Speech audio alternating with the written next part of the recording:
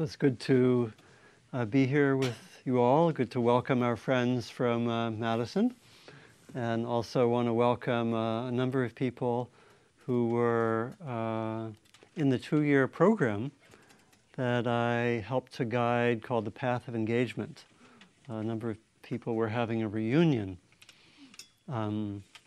after this morning class for the whole day. And then some people will continue with the retreat that I'm helping to teach with Joanna Macy and Lawrence Ellis, which will begin this evening. There may be a spot or two, I don't know. So if anyone doesn't have plans for the next week. Or wants to change your plans. So I want to continue the theme that I started last time, which was inspired by the fact that I was helping to teach the 2-month retreat for the month of March, and worked with a number of people. There were about 25 people who were doing 2 months of meditation, and about 65 people who did February and March. And I was really privileged to be with the retreat during March. And I was inspired by that time and shared some of my reflections on my own experience, what I saw, something about the ways that practice gets deepened. And I was interested in bringing out from that retreat a number of themes that could help us with our own sense of deepening practice, and particularly in this case, deepening our formal practice, deepening our meditation on the cushion. How do we do that? And I named a number of themes which I want to continue today, but today I want to broaden that sense of deepening practice and bring in, as it were, 2 other domains of our practice. And it's a way that I often think about the entirety of our practice. So I think of it often as happening in 3 domains. One is the domain of our individual work, especially that we might do in formal practice, our own individual work with ourselves. The second domain is that of our everyday lives, and our sense of what does practice mean for me in the context of my work, my relationships, the flow of my daily life. How do I connect that with my formal practice? How do I keep the qualities such as mindfulness or compassion or generosity or concentration, stability, courage, wisdom, how do I keep those developing in the context of everyday life, in the context of relationship, work, friends, community, and so forth?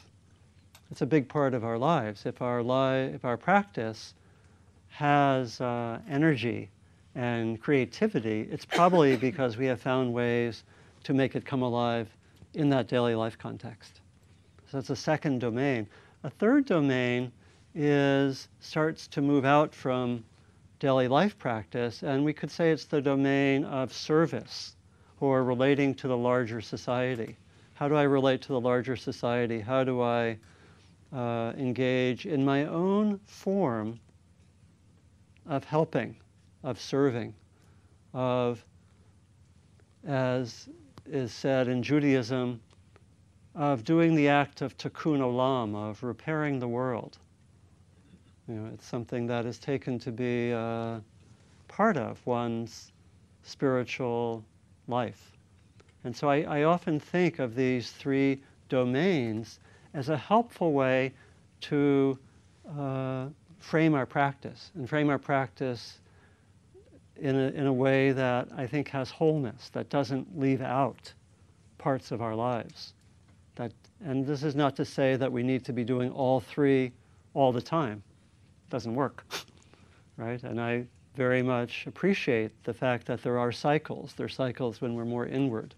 There are more cycles when maybe we're more outward. There are more cycles when we have to as it were, get our daily life act together.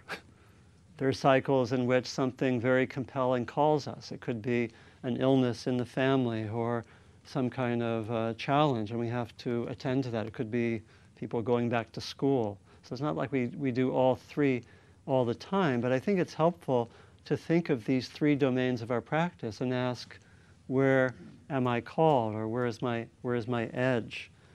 And there's inspiration for me in that model that I've received from learning more about the Vietnamese Buddhist tradition, and particularly from teachers like Thich Nhat Hanh, but also a good friend named Thich Minh Duc, who I've known for about 15 years, who has been a senior monk, and I believe a Dharma heir of Thich Nhat Hanh, who's worked with the Vietnamese communities for many, many years. Born in Vietnam, been a monk since he was 10 or 12. He's in his 60s now, and very involved with the Buddhist movement in Vietnam during the 60s and 70s as a young man. Eventually was in prison and actually tortured, and came to the US around 1980.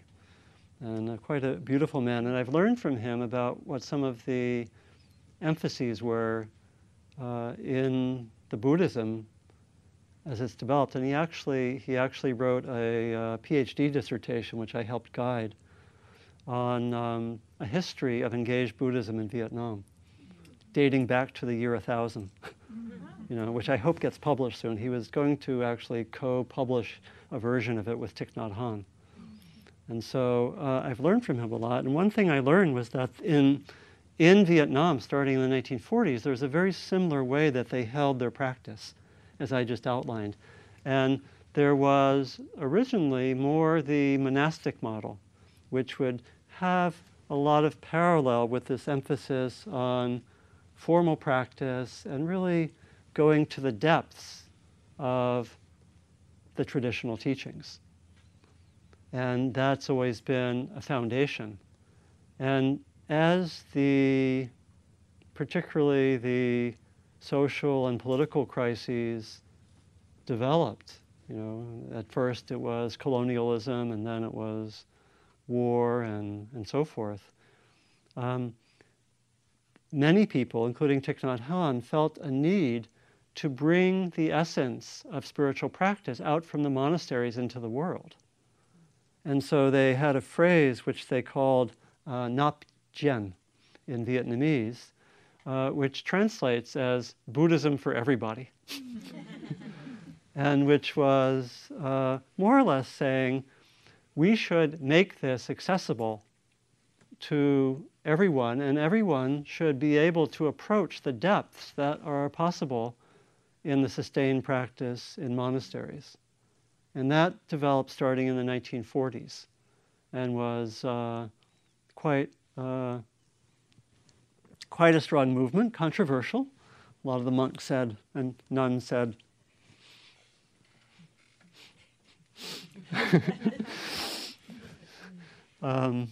said, we have some questions about you. And Thich Nhat Hanh actually got into hot water, and I believe was kicked out of a monastery or two. He's this august figure that everyone respects, but he was a young firebrand and got in trouble. And now he's very revered, and someone should give him the Nobel Peace Prize one of these days. So everyone know his work? People know Thich Nhat Hanh's work. He's one of the most beloved teachers these days. But then in the 1950s, as the war intensified, there was a second, or we might say in my model, it would be the third phase started to open up. And it opened up in two ways. At first, it opened up into the need for service, to bring spiritual practice to meet the needs of refugees, to meet the needs to rebuild villages, to build schools, to give medical care. And this was known as Nap Te in Vietnamese, translated as going into the world, and particularly with an emphasis on service. It really corresponds to that third domain I was mentioning. And then later, when things were quite intense in Vietnam, and starting about 1963, there was another phase called Dan Tan, which translates as getting involved, which was more the explicit attempt to try to stop war and bring about peace.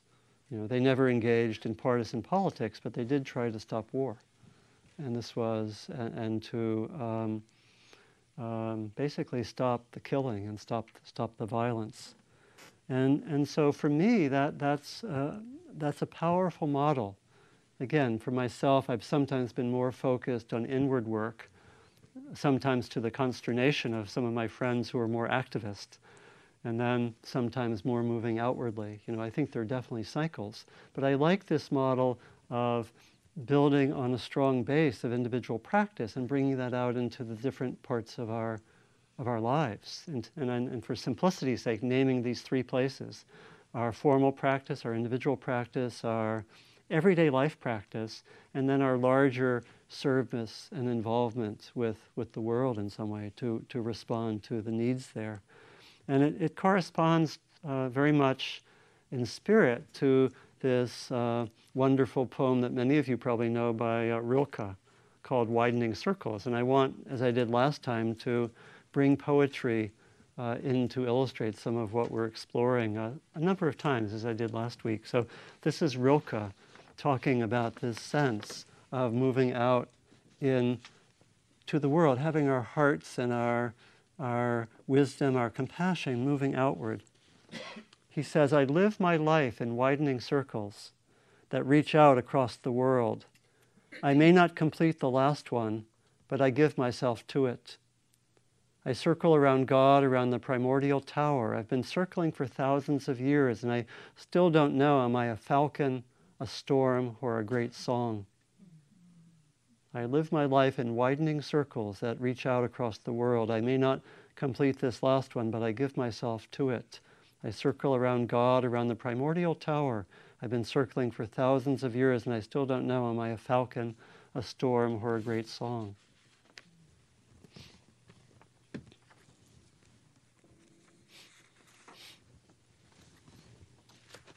And so last time, I tried to identify ways that we deepen practice. And again, inspired by the month being with very dedicated retreatants. And from that time, I had a sense of, and just named maybe 4 or 5 core areas that help us to deepen practice. And I want to name those briefly now and then go through them. I think they really give us a sense or some guidance on how we deepen practice in each of those 3 domains, which is what I want to focus on. So I'll just mention these briefly. The first one was developing a simplicity and focus and being in touch with the priorities of our lives. That's a powerful way to deepen practice. So developing a sense of simplicity and focus for our lives that puts us in touch with our priorities, number 1. Number 2, have good support structures. Develop what we, in psychological language, we would call a container. Could be community, but all sorts of support structures, very crucial for deepening practice. And then the third broad area is the series of practices that help us to develop steadiness of mind, mindfulness, wisdom, open heart, and so forth. So the third area are finding ways to practice. And then the fourth area is to have a deepened sense of the whole path. This is more the wisdom aspect. How do we have a sense of what this journey is about, of what this path is about? So those are the 4 I want to explore and touch base some on our individual practice, which I mostly focused on last time, but also bring it out into the question of how do we deepen our practice in our daily lives. And I would say if we give attention to these 4 areas, we will deepen well. And we need our own deepening, and our friends need our deepening. and the world needs our deepening. So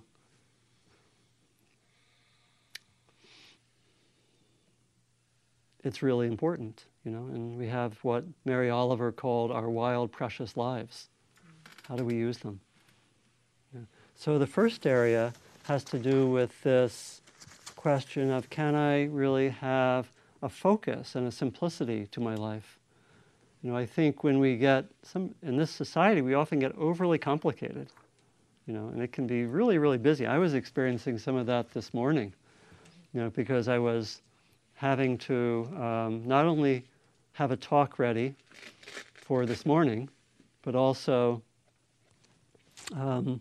pack for a week away, teaching a retreat, have some talks ready for the retreat, as well as other things, tidy up all my loose ends so I can be away for a week. And this was after having been away already for a month right before that, so it wasn't exactly that I had everything in order. It gets complicated, very easy. And then we had an accident on the bridge, plus my car was quite low on gasoline. There it was. There it was. I was saying to myself, if I sit in traffic on the bridge for 1 hour, I will contribute to a greater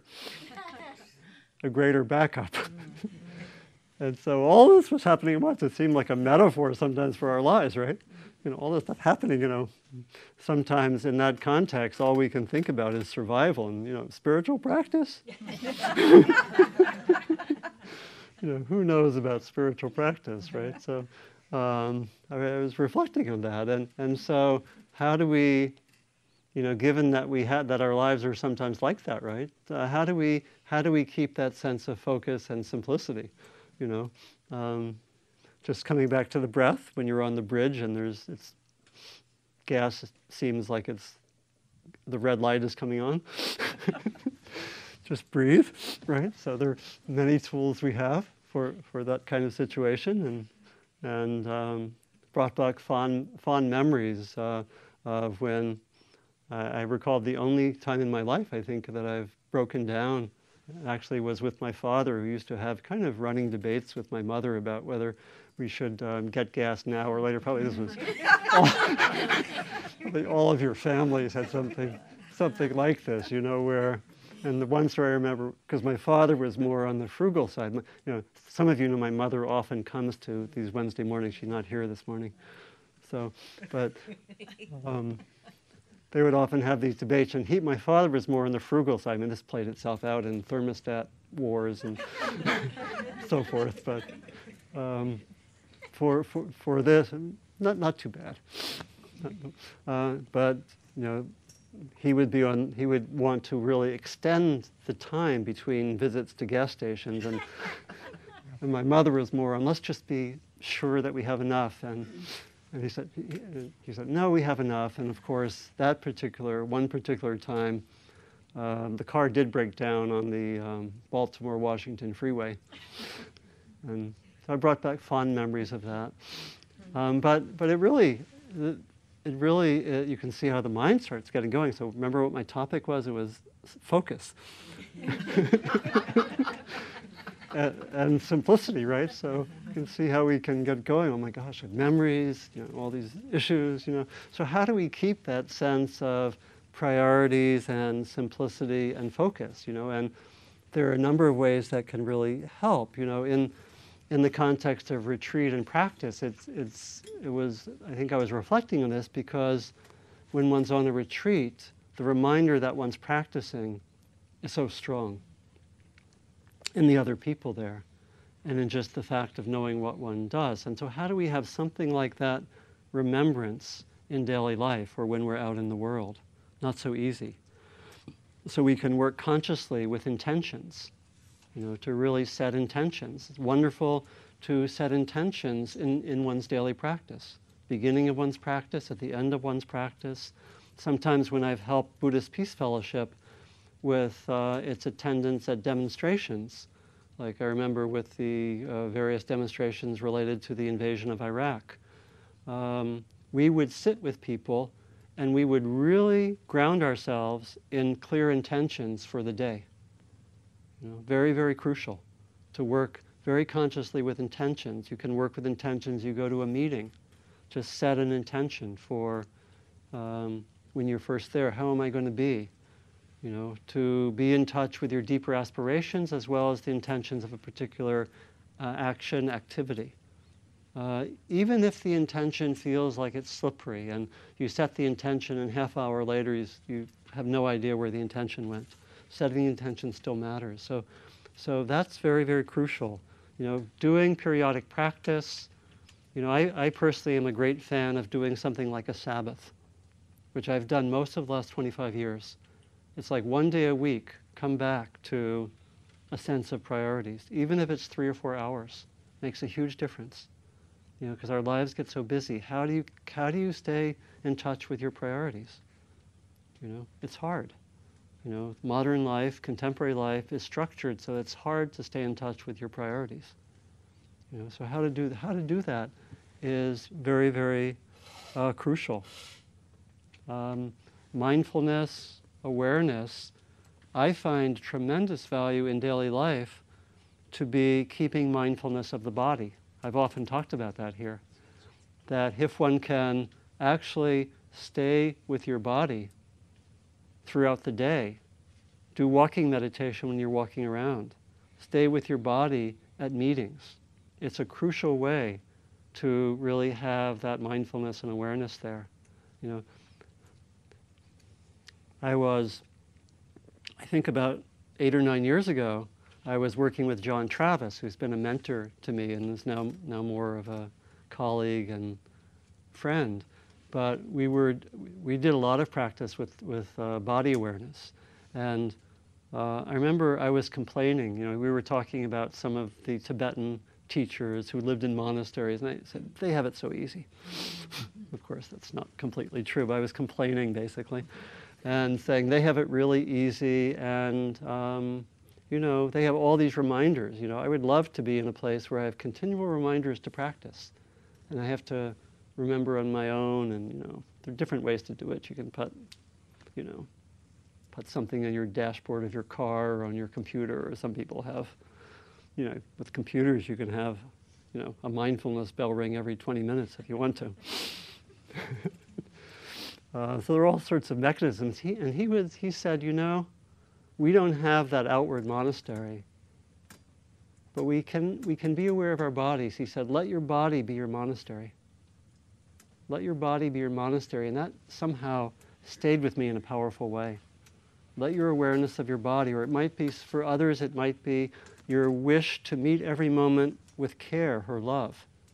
That simplicity, that I mentioned last time. I've been inspired by Julia Butterfly Hill says, let all of my actions come out of love. Simplicity. I imagine that she's in touch with that throughout the day.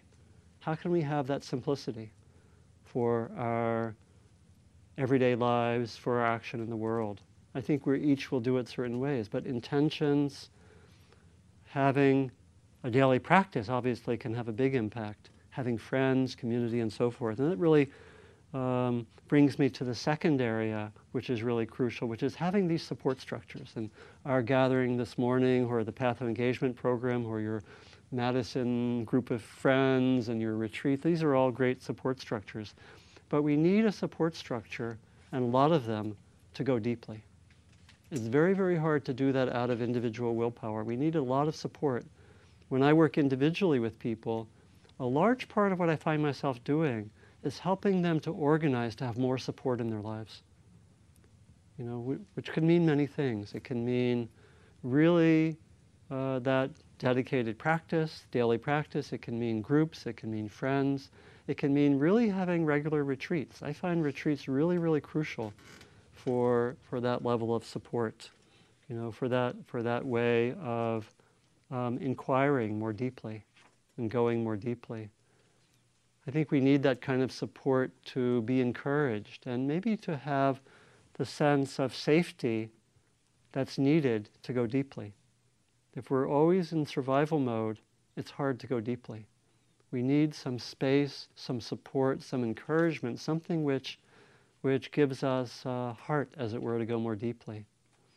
There's this beautiful passage in one of Thomas Merton's works that I love a lot about the fact that we need that safety to open up. We need to find those safe places.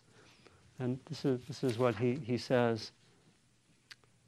The inner self is precisely that self which cannot be tricked or manipulated by anyone. The inner self is like a very shy wild animal that never appears at all when an alien presence is at hand and comes out only when all is perfectly peaceful, in silence, when it is untroubled and alone. It cannot be lured by anyone or anything because it responds to no lure except that of divine freedom. The inner self is like a very shy wild animal that never appears except when there is safety and some degree of peace. And we need those support structures for that. We need to find what helps. Community can play a crucial role, for deepening practice. The ethical precepts play a huge role, I think, especially in daily life. They can also give us that kind of simplicity, that following the ethical precepts of non-harming, of not taking that which is not given, of care with speech and sexuality, and being very careful about substances which shift consciousness. These are guidelines which are very, very powerful for creating support. They also can be a tremendous support for our daily life practice because we're often, especially with speech, in danger of going into areas where those ethical guidelines may be jeopardized. And so following the ethical precepts is crucial. It's also, as we expand our practice out into the world, the ethical precepts become quite challenging. How do we work with them? We may think that the ethical precepts about not harming are primarily about what we do in our face-to-face interactions. I tend to interpret the ethical precepts in a larger way. That if we take the ethical precepts not to harm, I think that this implies action in regard to the larger society. What do you do when you have a government that kills in your name? Does that come under your ethical precepts? I think it does. And I don't think that's just an opinion. I think you can find in the old text where the Buddha is explicating non-harming, he talks about not just personally not killing, but not letting others kill. That language is there. And some of you know also the way Thich Nhat Hanh is interpreted. He says, do not kill, do not let others kill. Find every means to stop violence and war. So that's suddenly, the ethical precepts become challenging, right? How do we work with that? I think that could, for a lot of people who want to act in the world, the ethical precepts give a simplicity about how to act. About how to challenge. What do you do? What does the precept mean about not taking that which is not given when we participate in an economic system in which there's often some kind of stealing, even though it's not official, right? Or when there's all sorts of questionable speech, use of sexuality, use of intoxicants in the society. How do we follow the ethical precepts? So a lot of my friends who are more active take the ethical precepts as really unifying a life in which we respond to the world, and actually being very, very challenging. This is not easy. It is not easy to say, I will live a life of non-harming. And I think we can maybe ground ourselves personally and see what that means, and then bring it further out. I was thinking back to the situation of Vietnam, and I came across a poem kind of from the height of Thich Nhat Hanh's involvement. He took the ethical precepts to be guiding him to stop war. Took quite a strong stance. I think I'll read you a poem from 1964. This is called Condemnation. Listen to this. Yesterday, 6 Viet Cong came through my village, and because of this, the village was bombed. Every soul was killed. When I returned to the village the next day, there was nothing but clouds of dust. the pagoda without roof or altar, only the foundation of houses, the bamboo thickets burned away. Here is the presence of the undisturbed stars in the invisible presence of all people still alive on earth. Let me raise my voice to denounce this dreadful war, this murder of brothers by brothers. Whoever is listening, be my witness. I cannot accept this war. I never could, I never will. I must say this 1,000 times before I am killed.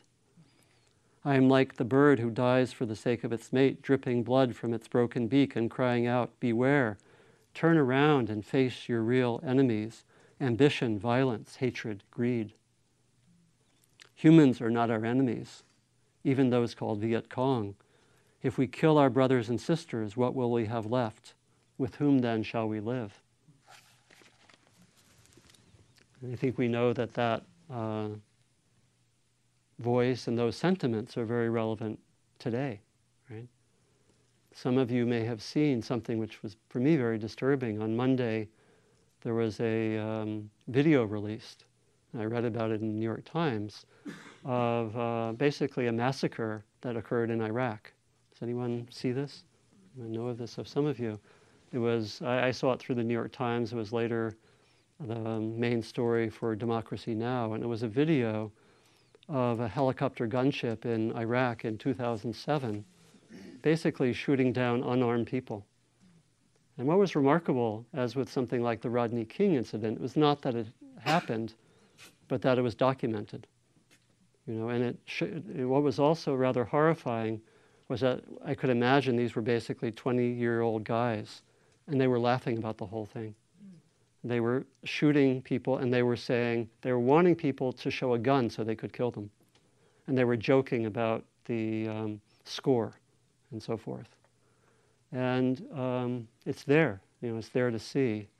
And it was quite horrifying. What was horrifying particularly was the knowledge that this is actually not an extreme case, I have to think, from everything I've read and known. What was extreme was that it was documented and made public. And that this is the normal course of affairs for all the thousands of people. And it's, of course, it's natural that these things happen for a variety of reasons. And one of my teachers, Robert Lifton, who studied a lot human rights issues, and he talked about what he called atrocity-producing situations, which are basically not very hard to understand. It's basically when you can't tell a friend from an enemy. That produces atrocities, as it does in these situations in Vietnam and all wars like that. And the fact is that, for me, it's very disturbing. How do I hold that awareness of that with having been also a month on retreat where people are looking into the subtleties of where attachment comes from, or the subtleties of what blocks the heart, you know, and reaching the deepest levels of peace that they've ever known in their lives, for the most part. How do we hold that plus these news accounts in the same consciousness? Not easy, right? Can be, many of us may feel at times overwhelmed or saying, I'm not going to go watch that video, right? Or maybe, and so I think, and this really leads me to the third area, is that we have the guidance of these practices. We have these wonderful practices which I think really make us able to be skillful working with our own minds, working in our everyday lives, and working in the world. And I think that maybe many of us need to step up more. I'll speak for myself like that. That there are these marvelous tools that we have. We have tools by which we can steady our minds. You know, we're in a bad traffic jam on a bridge. We have tools. You're having a difficult interaction with your partner. We can bring our mindfulness, our wisdom, our compassion to that situation. Difficult work situation, conflict with a coworker, you know, a family feud. We have tools. Those are naming some of the challenging situations, some of the most challenging. We have these tools of mindfulness, of steadying attention, of opening the heart, of training the heart, of developing awakened qualities like mindfulness, like loving kindness, like wisdom, like courage, like generosity. And we can learn when we're in any of these domains of our lives, we can bring these practices. And I think if we are working in our everyday lives to the kind of situation I mentioned, or wanting to respond to the world, we desperately need these tools. These tools basically save us from just being reactive and acting according to our conditioning. Or maybe I should say acting less according to our conditioning, because we will act according to our conditioning. So we need these tools if we're going to respond to a situation in the world like I described without overwhelm or just complete anger or sadness or grief that can be paralyzing, right? So these tools are incredible, and it's been for me very inspiring to spend time in Asia and meet people who've been in challenging situations like this, meet people who are working in Burma or Thailand or some of these countries who in many cases had been monks and had these tools highly developed, like Thich Nhat Hanh and many of the people in Vietnam, and were friends who were in jails, in prisons for a period of time in Thailand, and who did walking meditation in the prisons, right? Or could really bring these tools to bear in the situation. And it's not easy, but I think we can keep developing these tools. These are really our ways of transformation. And then the last area is, as we stay in this domain, as we really take it as a kind of a path, as we have the simplicity, as we have the support, as we bring the practices into action, as we practice more, as we do this more, I think we get a sense of what the journey is and how transformation occurs. And one of the major insights that I've had from doing both a lot of retreats, I think I probably have spent over 7 years of my life on retreat, something like that. And yet also being out there in the world, and this is what I found especially in writing the book that I wrote a few years ago called The Engaged Spiritual Life, is that the principles of transformation are the same in any domain. Deep individual practice, being with an organization, a family, relationships, doing work in the world, the principles are the same. And they're quite simple, actually.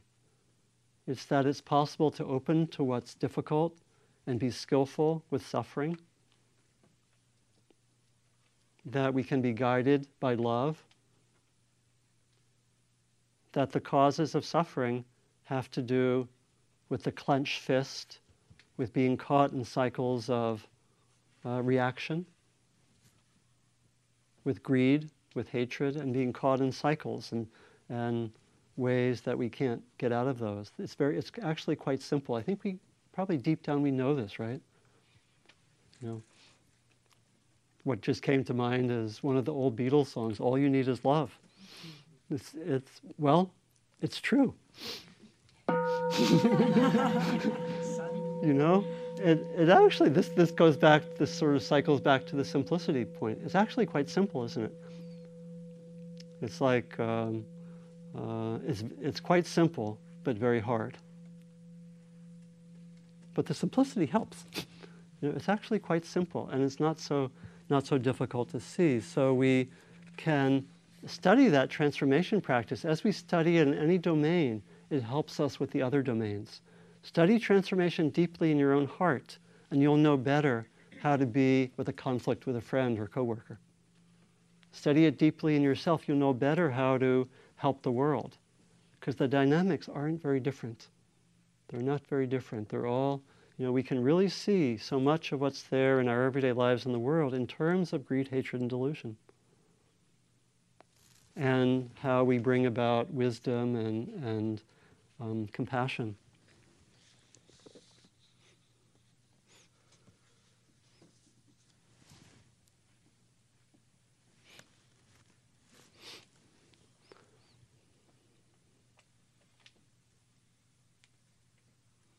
I think I want to end by talking about a few further aspects of the path. One is that as we go further with this path of transformation, at times it's paradoxical. I mentioned last time that we both need a sense of urgency and we need a sense of great spaciousness, kind of at the same time. Milarepa said, hasten slowly. Hasten slowly. We have, or I think Gary Snyder once said, practice as if your hair is on fire and you have all the time in the world at the same time. Or Dina Metzger has a poem, which I don't have here, but I'm remembering. It says, there are those who want to set fire to the world. We are all in danger. There is only time to work slowly. There is only time to love. Yeah. Thank you, Naomi. There are those who want to set fire to the world. We are in danger. There is only time to work slowly. There's only time to work slowly. And I think it says there is no time not to love. There's no time not to love. That paradox, which I think really is the essence. It's also what we find when we do a retreat, when we're on the cushion, when we're doing this intensive work of transformation. Again, one of the findings I had from being in the month is that there's this tremendous effort, but everyone more or less is going at his or her own pace, which often does not follow one's ideas. Have you noticed? And I think it's also that way with our relatives and friends. Have you noticed? When you have your own ideas about, it's often what we see coming out of retreats. People have all these ideas about how loved ones should really improve quickly. And they have their own pace, and the world has its own pace as well.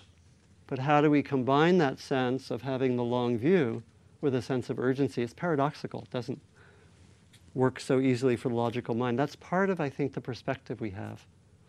And I wanted to end with one other expression of that, which comes from a beautiful poem, also by Gary Snyder, called After Bamiyan, which is his reflection on the destruction by the Taliban of the Bamiyan Buddhas in 2001, before 9/11. And he was responding to some people who said, aren't you Buddhists? What about impermanence? Isn't everything impermanent? Why do you worry about the destruction of these Buddha statues? And his mind went back to a famous haiku by Issa, Japanese haiku writer who lived in the latter part of the 18th century, early part of the 19th century, and was a strong Buddhist practitioner. And was also a parent, and two of his children died. And one of his famous haikus, let me see if I have this. Okay, I'm going to have to remember it by memory. One of the poems he wrote after the death of his daughter, who was young, and he was reflecting on this paradox, and he refers to a line from the Diamond Sutra, which some of you may know, which talks about the impermanence of the world. The phrase is, this world is like a dream, like the dew on the grass at morning, like a mirage, and so forth. And Issa writes this poem, and he says, yes, this dewdrop world is but a dewdrop world, and yet. And Snyder says, yes, there is impermanence, and yes, but this quality of and yet points to compassion and points to the quality of care. And he says, yes, there is impermanence, but there is also and yet. And this and yet may be the heart of our practice. really. And I would say in whatever domain we're in, this balance of wisdom that sees impermanence and compassion, which holds it with care.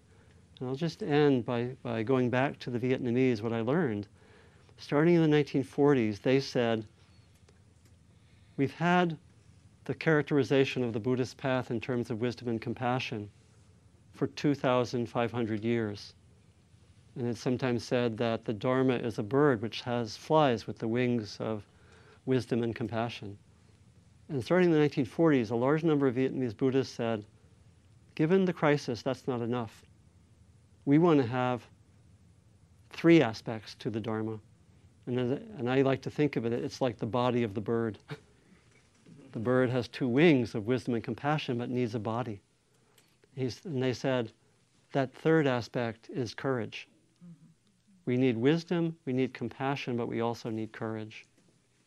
And so I would just close with that reflection, that in each of these areas, we cultivate wisdom, we cultivate compassion, and we need also to cultivate courage, which is a lot about embodying what we believe in our personal lives, our everyday lives, and our action to help this world in need of wisdom, compassion, and courage.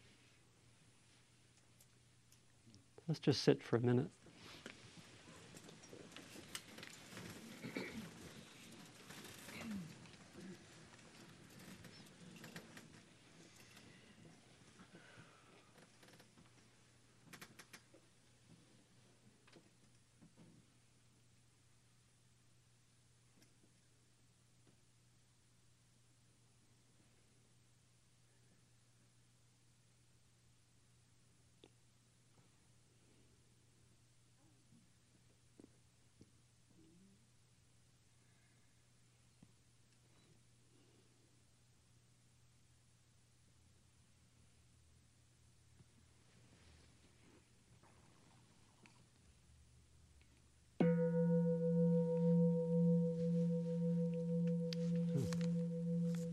Thank you for your attention.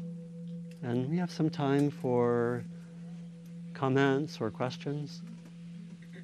Please. Where is that Merton quote from that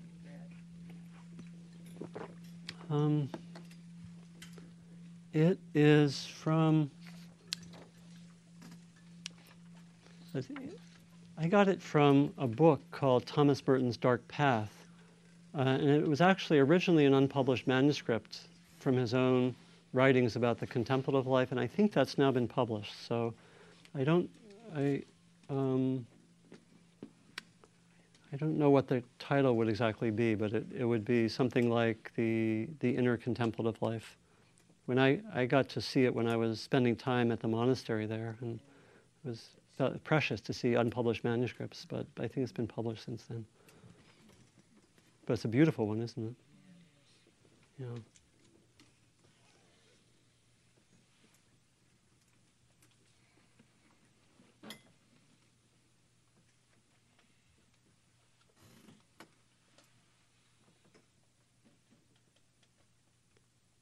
Any reflections, comments?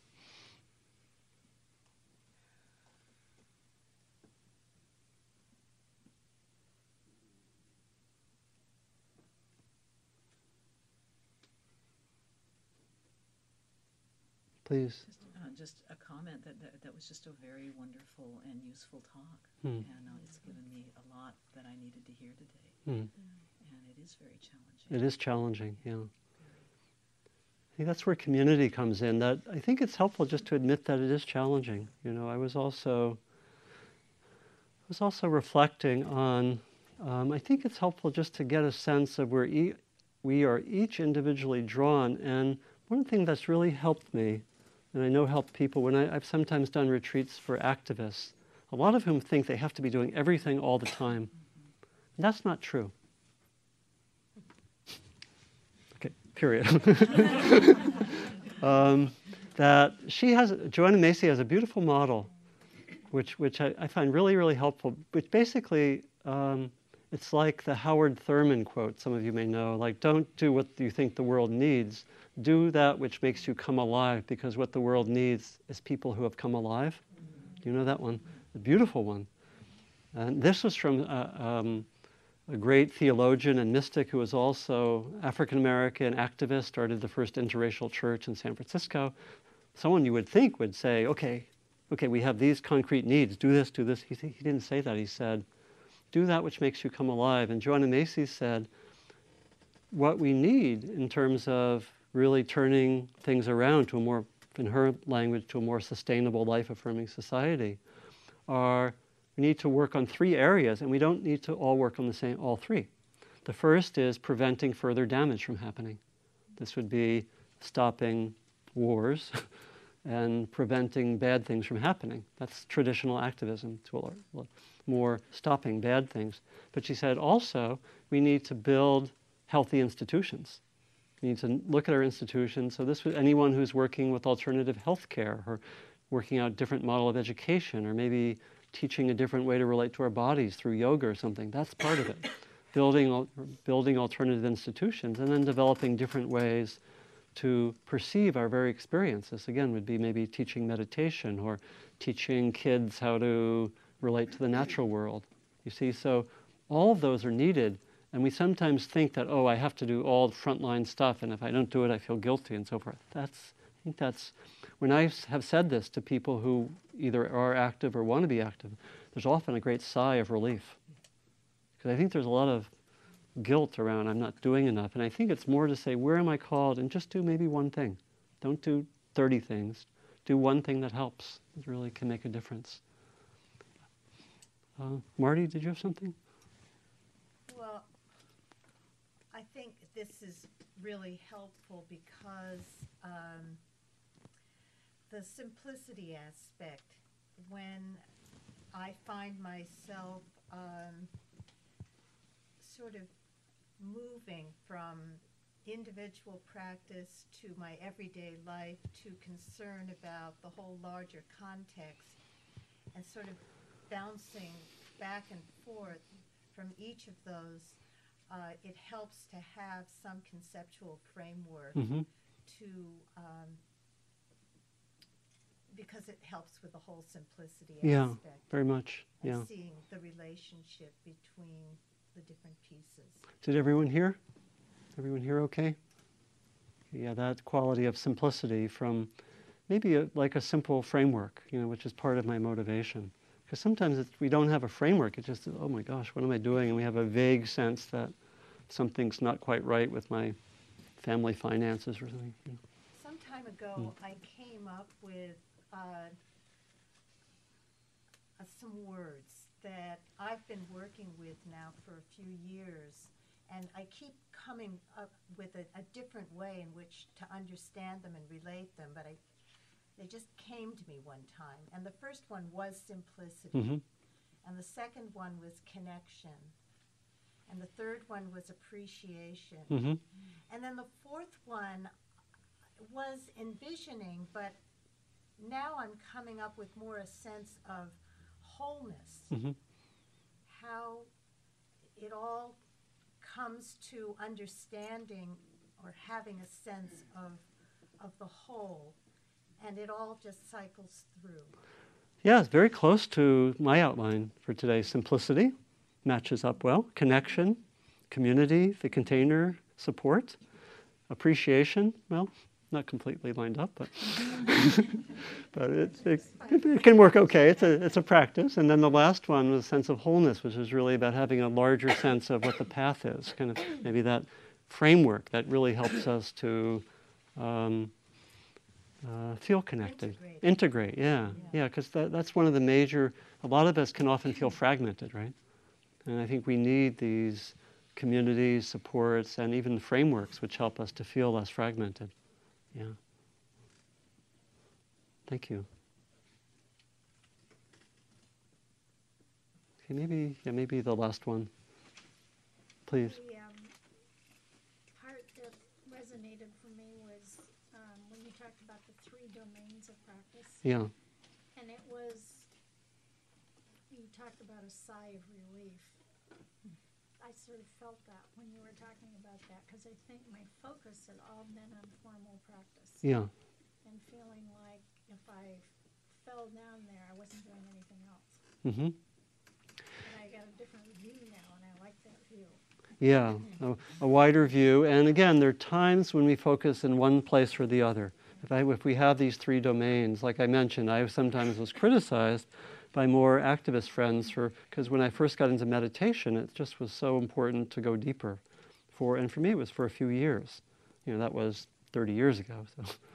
But there are these cycles that we go to. There's the cycles of more inner attention, more outer attention. I think it's quite healthy, and sometimes it's very healthy to have that even in a given year. A lot of the people, because if we're going to be really of any use to anyone, we have to do this for the long haul, which means it has to be sustainable.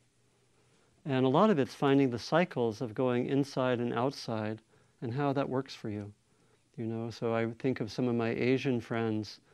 I think of one person whose life I really liked the structure of. He was abbot of a monastery in Thailand named Prapaisan. He did that for 6 months, during the rainy season, and he did a 3-month retreat. And then 6 months he was out there in the world, basically doing environmental education and environmental activism in Thailand, 6 months a year. And he had this base, and I think, other people may, I knew some people who just regularly did a month retreat a year, and then we're out in the world the rest of the time. I think we need those cycles, or like for me, the Sabbath is really important. These cycles of how do you go inside and then go outside. I think we need to share what works for us because it has to be sustainable, and we have to know that individually, we have to get a sense of what is my edge of growth right now. And for some of us, it might be all the effort we have just to really stabilize my meditation practice, and that's fine. Or for others it might be, well, it's kind of stabilized, and maybe I want to give more attention to my speech and my relationships and my work. And others might say, well, that's pretty stabilized. My meditation is pretty stabilized. Maybe I want to do selective activism or develop something more on a community level, go out there more. So the key is to keep them all connected. That's what's really crucial. To have a sense of all of them connected. So anyway, thank you. Thank you all. This is all these different groups. So we'll just close with about a minute just to sit quietly. And you can let anything that's been helpful from the morning, any questions, anything that's been sparked, just to be present, and any intentions coming out of the morning.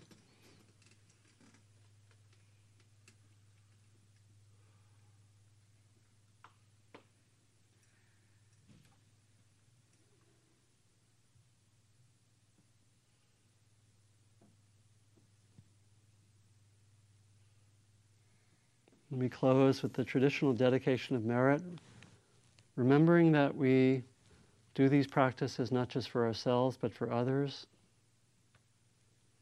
We offer the fruits of our morning together, our practice, our learning, our exploration out into the world beyond the boundaries of Spirit Rock, out for the benefit and the healing and ultimately the freedom of all beings.